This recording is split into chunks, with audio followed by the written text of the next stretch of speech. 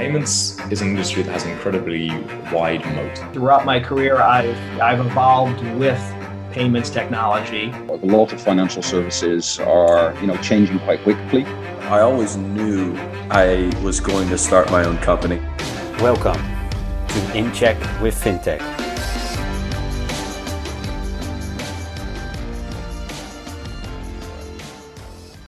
Welcome and thanks for tuning in to a new episode of In Check with FinTech organized by PCN. On this show, we interview people from the FinTech space to talk about the most exciting companies, hot topics, and the latest trends and developments. This week, we will be diving into the topic of anti-money laundering, which is according to the United Nations, there are between $800 billion and $2 trillion laundered per year, which is about 2 to 5% of the global GDP. So it's a serious problem and mainly used for things such as terrorist and proliferation financing, which is as much as the transfer and export of nuclear, chemical, or biological weapons. I will be talking today to Tobias Schweiger, who's the CEO and co-founder of Hawk AI. A bit on Tobias. So prior to co-founding Hawk AI with Wolfgang Berner in 2018, Tobias was the vice president of operations at ACI Worldwide's SaaS unit, and before that, CFO and COO at Payon AG, which was sold to ACI for $200 million in 2015. Prior to that, he was a senior vice president of finance operations at ProSiebenSat.1 and project lead at Roland Berger Strategy Consultants. He actually started his career in product management and engineering at mobile operator Telefonica O2. He's now 43 years old, Tyrolean, and holds an MBA from London Business School with a focus on finance and private equity. He also holds a diploma in telecommunications engineering from the Salzburg University of Applied Sciences. He's married, has one son, and in his free time, he enjoys the mountains, kite surfing, and sailing in the Mediterranean. Tobias, welcome to the show. Thank you so much. Thank you very much. Great to have you. Hey, these are quite some significant amounts, some serious statistics, I think, from the United Nations, right? I would say so, yeah. I mean, clearly, money laundering is a topic increasingly so publicly also noted as an issue for society. And that's one of the motivations, of course, for us as technologists, so to say, to find solutions to that, huge problem. I was going to say, so that's basically where the idea to find Hawk AI came from, yeah? Yeah, I think the numbers that you've mentioned certainly have one dimension, which is the amount of crime happening in the world, which is one part of the motivation for us. I think the other motivation, certainly as a business, is also the amounts of money spent in those processes, the amounts of money that a bank or a payment institution would be spending on anti-money laundering processes is also very, very large. And that is the second motivation for us, of course, to optimize those processes and ultimately provide technology that is up to the task of running the process efficiently. Fair enough. Yeah. Is it a problem that you've seen before in your previous roles, maybe as well with Payon and ACI, the clients that you dealt with? Yeah, I think certainly to some degree. I mean, we in those environments in our previous lives, if you will, before Hawk AI, and you've been going through those stages. When you introduced me, right, at ACI at Payon, we had a lot to do with payments processing and e-commerce fraud prevention, which is not so far, both from a technology standpoint, but also from what the issue is really standpoint, so to say. So yes, we've seen those things, and typically, especially in e-commerce, quite often you've got fraud issues kind of lead into anti-money laundering issues, if you will. So yeah, it's not an uncommon field for us. No, exactly. Yeah, because Hawk AI specifically focuses on anti-money laundering, right? Fraud is a bigger topic, I think, where you guys focus on anti-money laundering. Yeah, that's right. So we founded this business really very specifically focusing on anti-money laundering, and even more specifically there in what's called the transaction monitoring and transaction screening environment. So when it's about monitoring transactions that are happening and ideally making sense of those transactions, ideally pointing to suspicious transactions in the process. So that's what we set out to do basically with Hawk AI. From a technology standpoint, there are things that do overlap with fraud prevention type of activities, but as I said, the business is primarily focused on anti-money laundering, transaction monitoring. Exactly, yeah. And that's something you do across the world, or is there specific regions that you focus on? Well, I mean, in ambition, certainly we are a global business. We have offices and footprint at the moment in Europe as well as the United States. The next year will show a number of expansion activities, let's say, into other regions. But at the moment, it's Europe and the USA. Do you see then, so between Europe and the USA, do you see differences in anti-money laundering, their approach, maybe the way that financial institutions are set up against it, or is it fairly equal across the board? Or do you see much differences there? It's a good question. I think there's a common denominator, right? Because I think that the way regulation or governments are seeking to go after money launderers, so to say, is ultimately influenced by global bodies like the FATF, Financial Action Task Force, which to some degree sets up rules that everyone wants to follow, right? So there's a common denominator.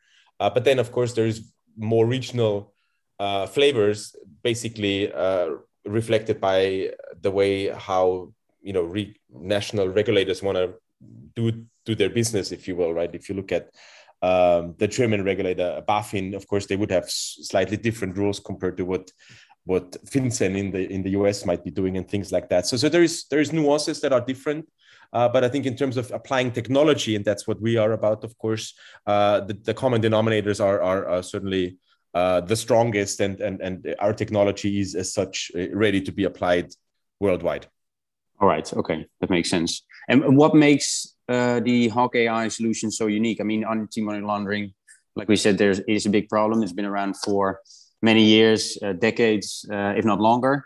What makes the solution so unique?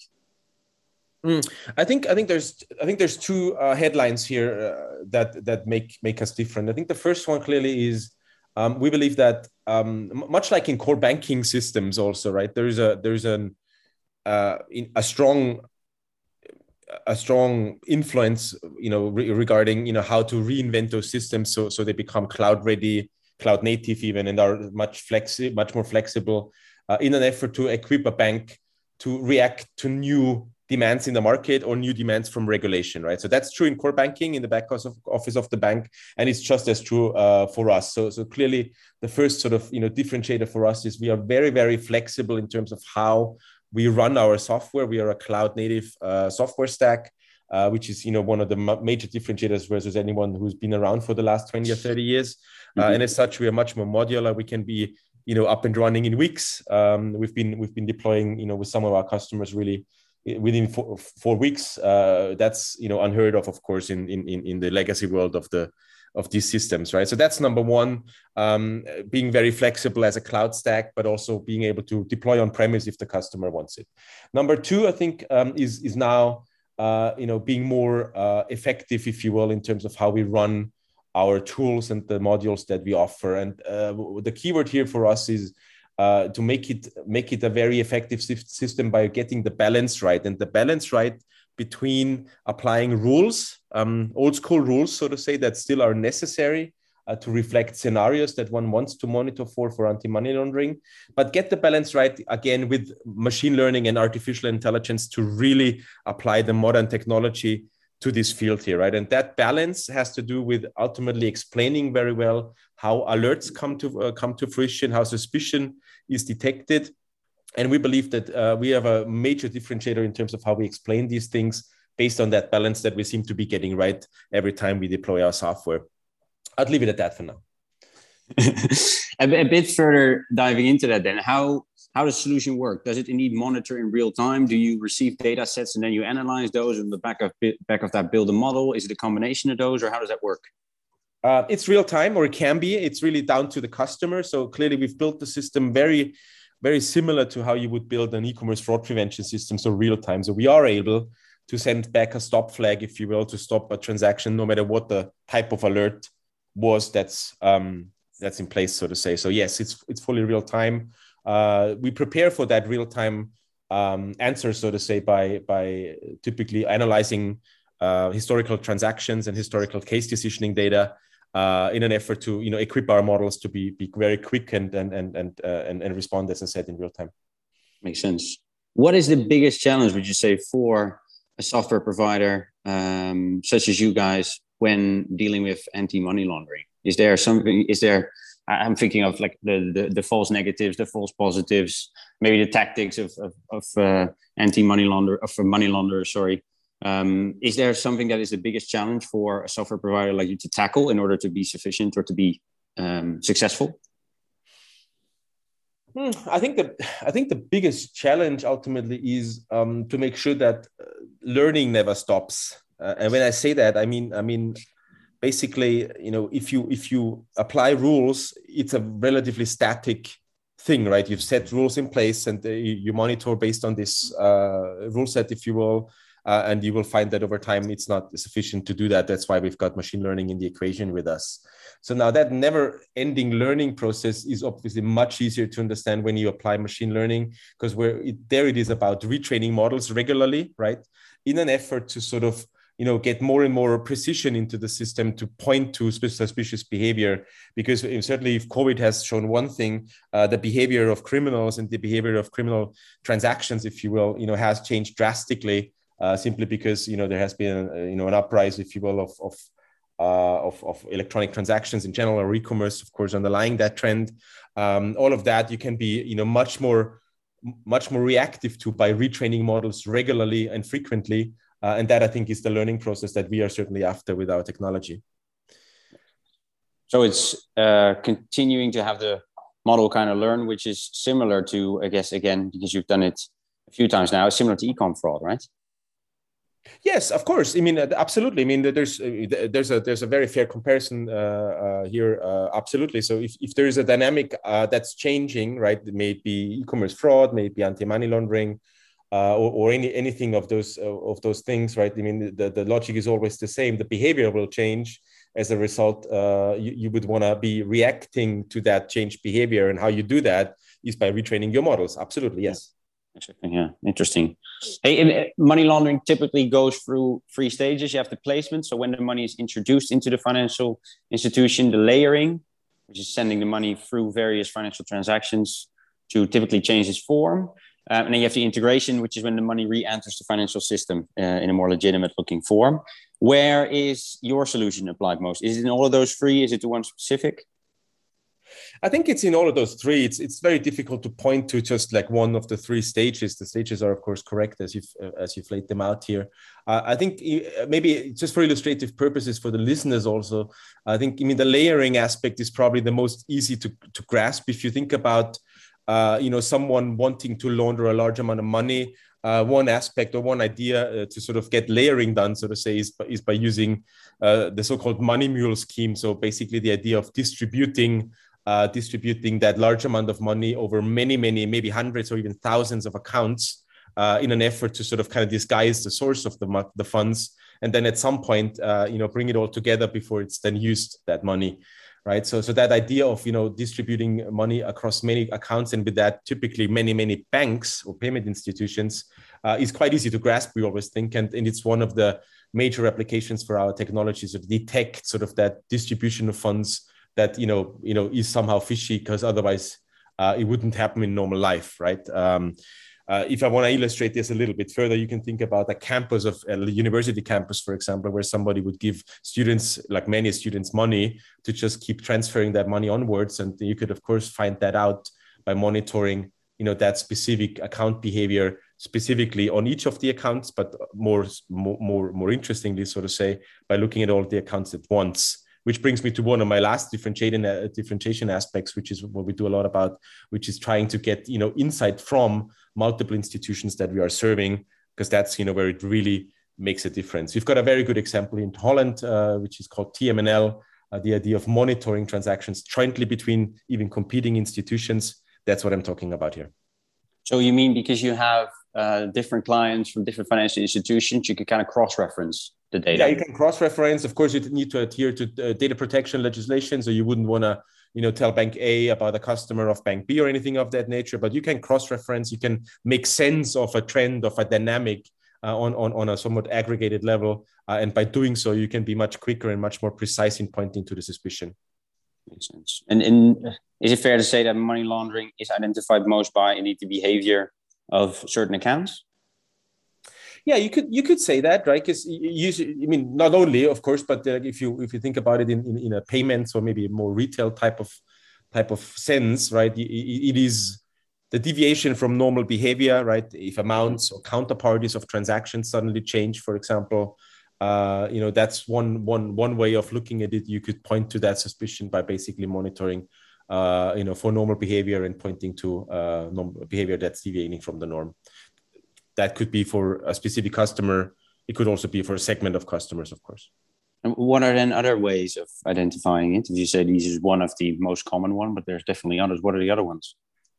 I mean, there's a lot of things like, in the more traditional sense of the anti-money laundering rule set, if you will, which have to do with, amounts or even round amounts is something that's monitored for, or the idea of staying under specific thresholds. So let's say there's a threshold, of 10,000 euros to stay under that.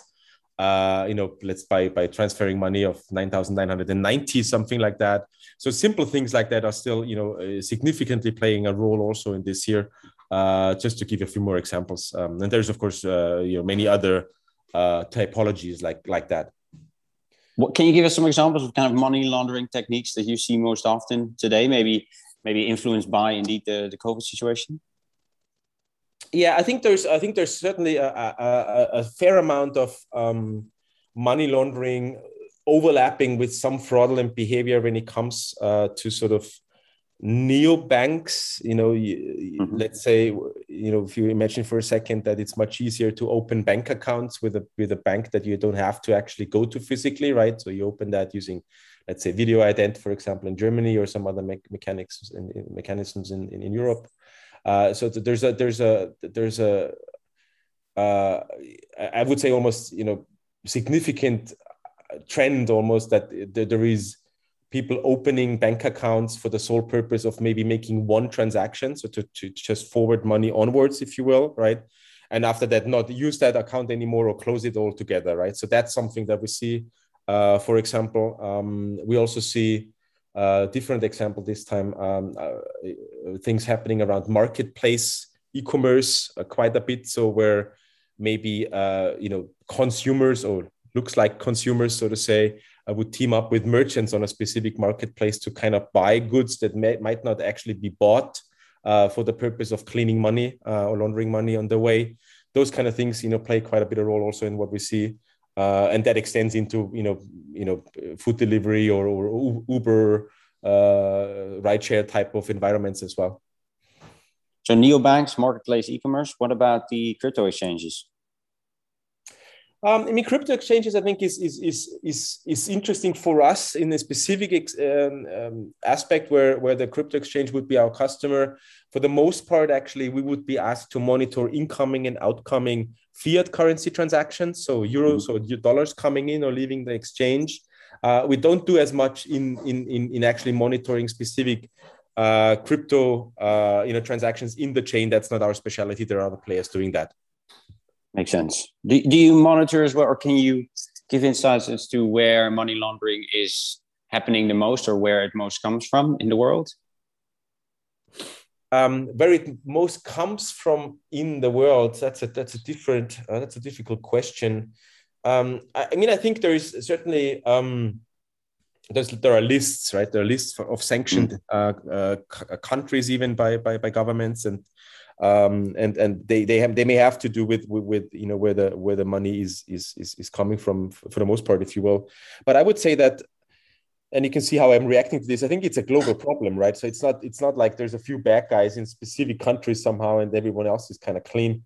You can see that criminals certainly also use appearing to be clean Western countries quite significantly, actually, to sort of launder their money, because part of laundering money is to be associated with banks or using banks in legislations that are in Western,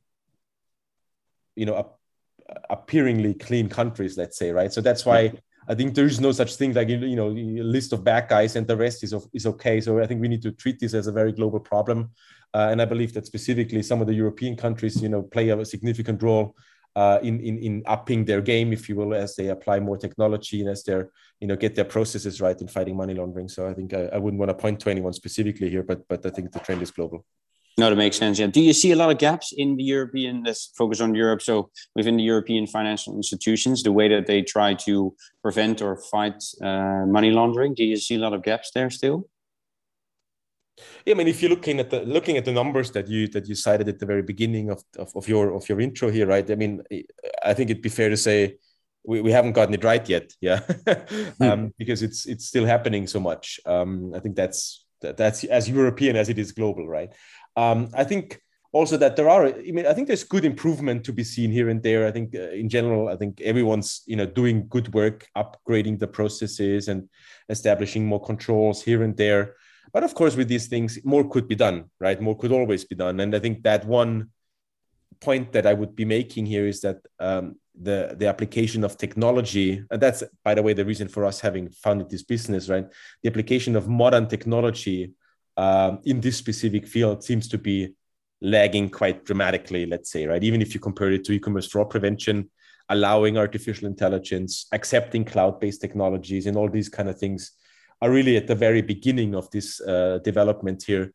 And there is so much to be learned from other industries, and I'm hoping that learning effect is going to accelerate, because we certainly believe that it will make a significant difference in actually fighting the crime. Yeah, exactly.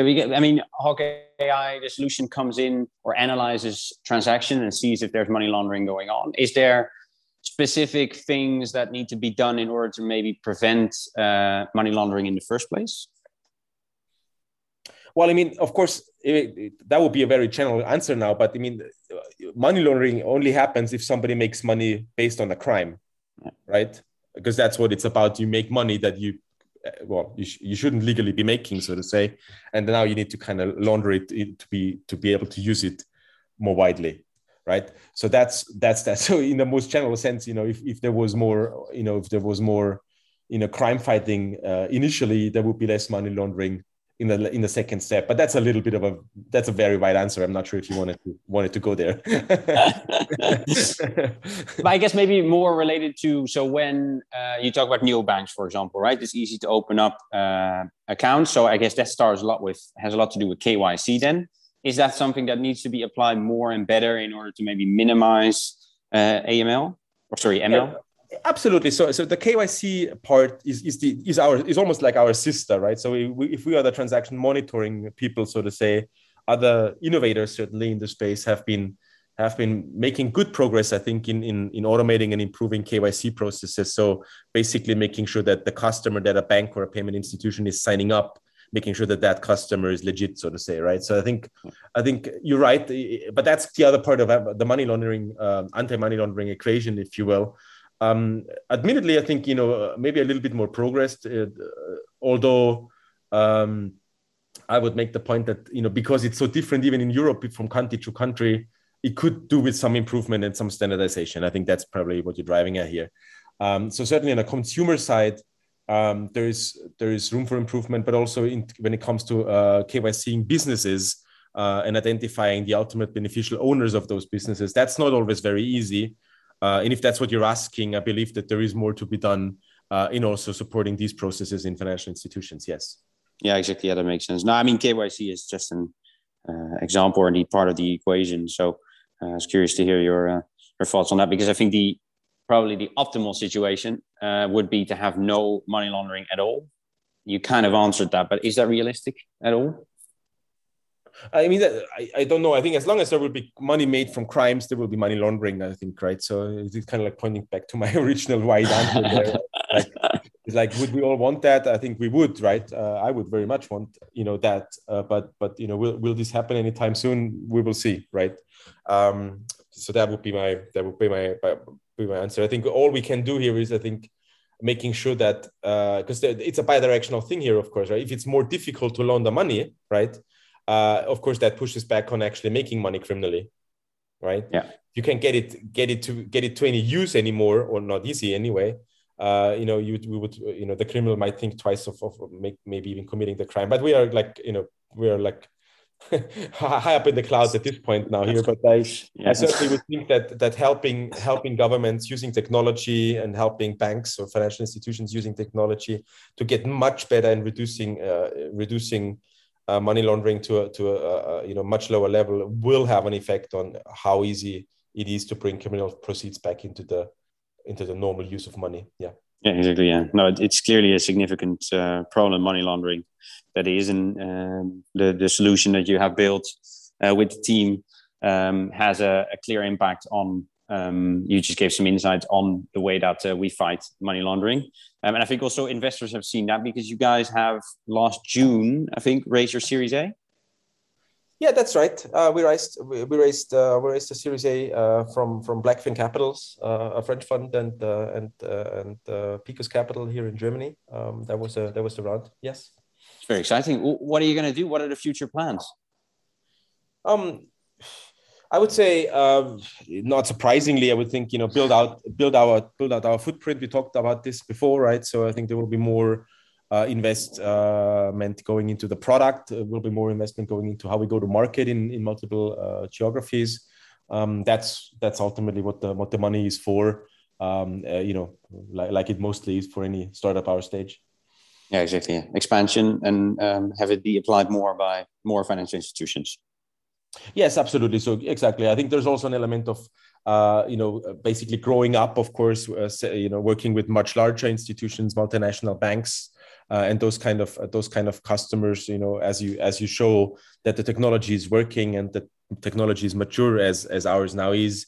I think you do see more traction also with larger financial institutions, and that's what the journey will be about the next year or two. Yeah, exactly. Yeah, not very exciting. If people want to follow that journey, if people want to find out more, where should they go? I mean, I go to a webpage which we just relaunched, I think 3 or 4 days ago now. So it's hot off the press, so to say. So that would be www.hawk.ai. I think that's the best way. To kind of follow us, and of course on LinkedIn, just search for Hawk.ai. You'll find us right there as well. Great. All right. Okay. No. Well, thanks, Tobias, for being on the show and for sharing your insights. It's been very exciting. Oh, likewise. Thanks for your questions and giving me the chance to tell our story. Thanks, everyone, also for listening and tuning in to another episode of In Check with FinTech. Don't forget to tune in again next week for a new show. And thanks, everyone, for listening and tuning in to another episode of In Check with FinTech, organized by PCN. Don't forget to tune in again next week for another episode of the podcast, and hope to hear you then. Thank you very much. Thanks for listening, and we'd like to leave you with a more serious message from our partner Free a Girl, who are dedicated to fighting child prostitution and impunity all over the world. Hi, I'm Eveline, CEO and founder of Free a Girl. Every day, 2 million children, especially girls, are being held captive worldwide. They are locked up and exploited in brothels, dance bars, or online, forced into sexual exploitation. Their freedom is taken away together with their youth, family, and future. We are dedicated to fight sexual exploitation of children by rescuing these girls. Please join us, unlock their freedom, and unlock your potential by becoming a business partner. Please visit freeagirl.com for more information. Thank you.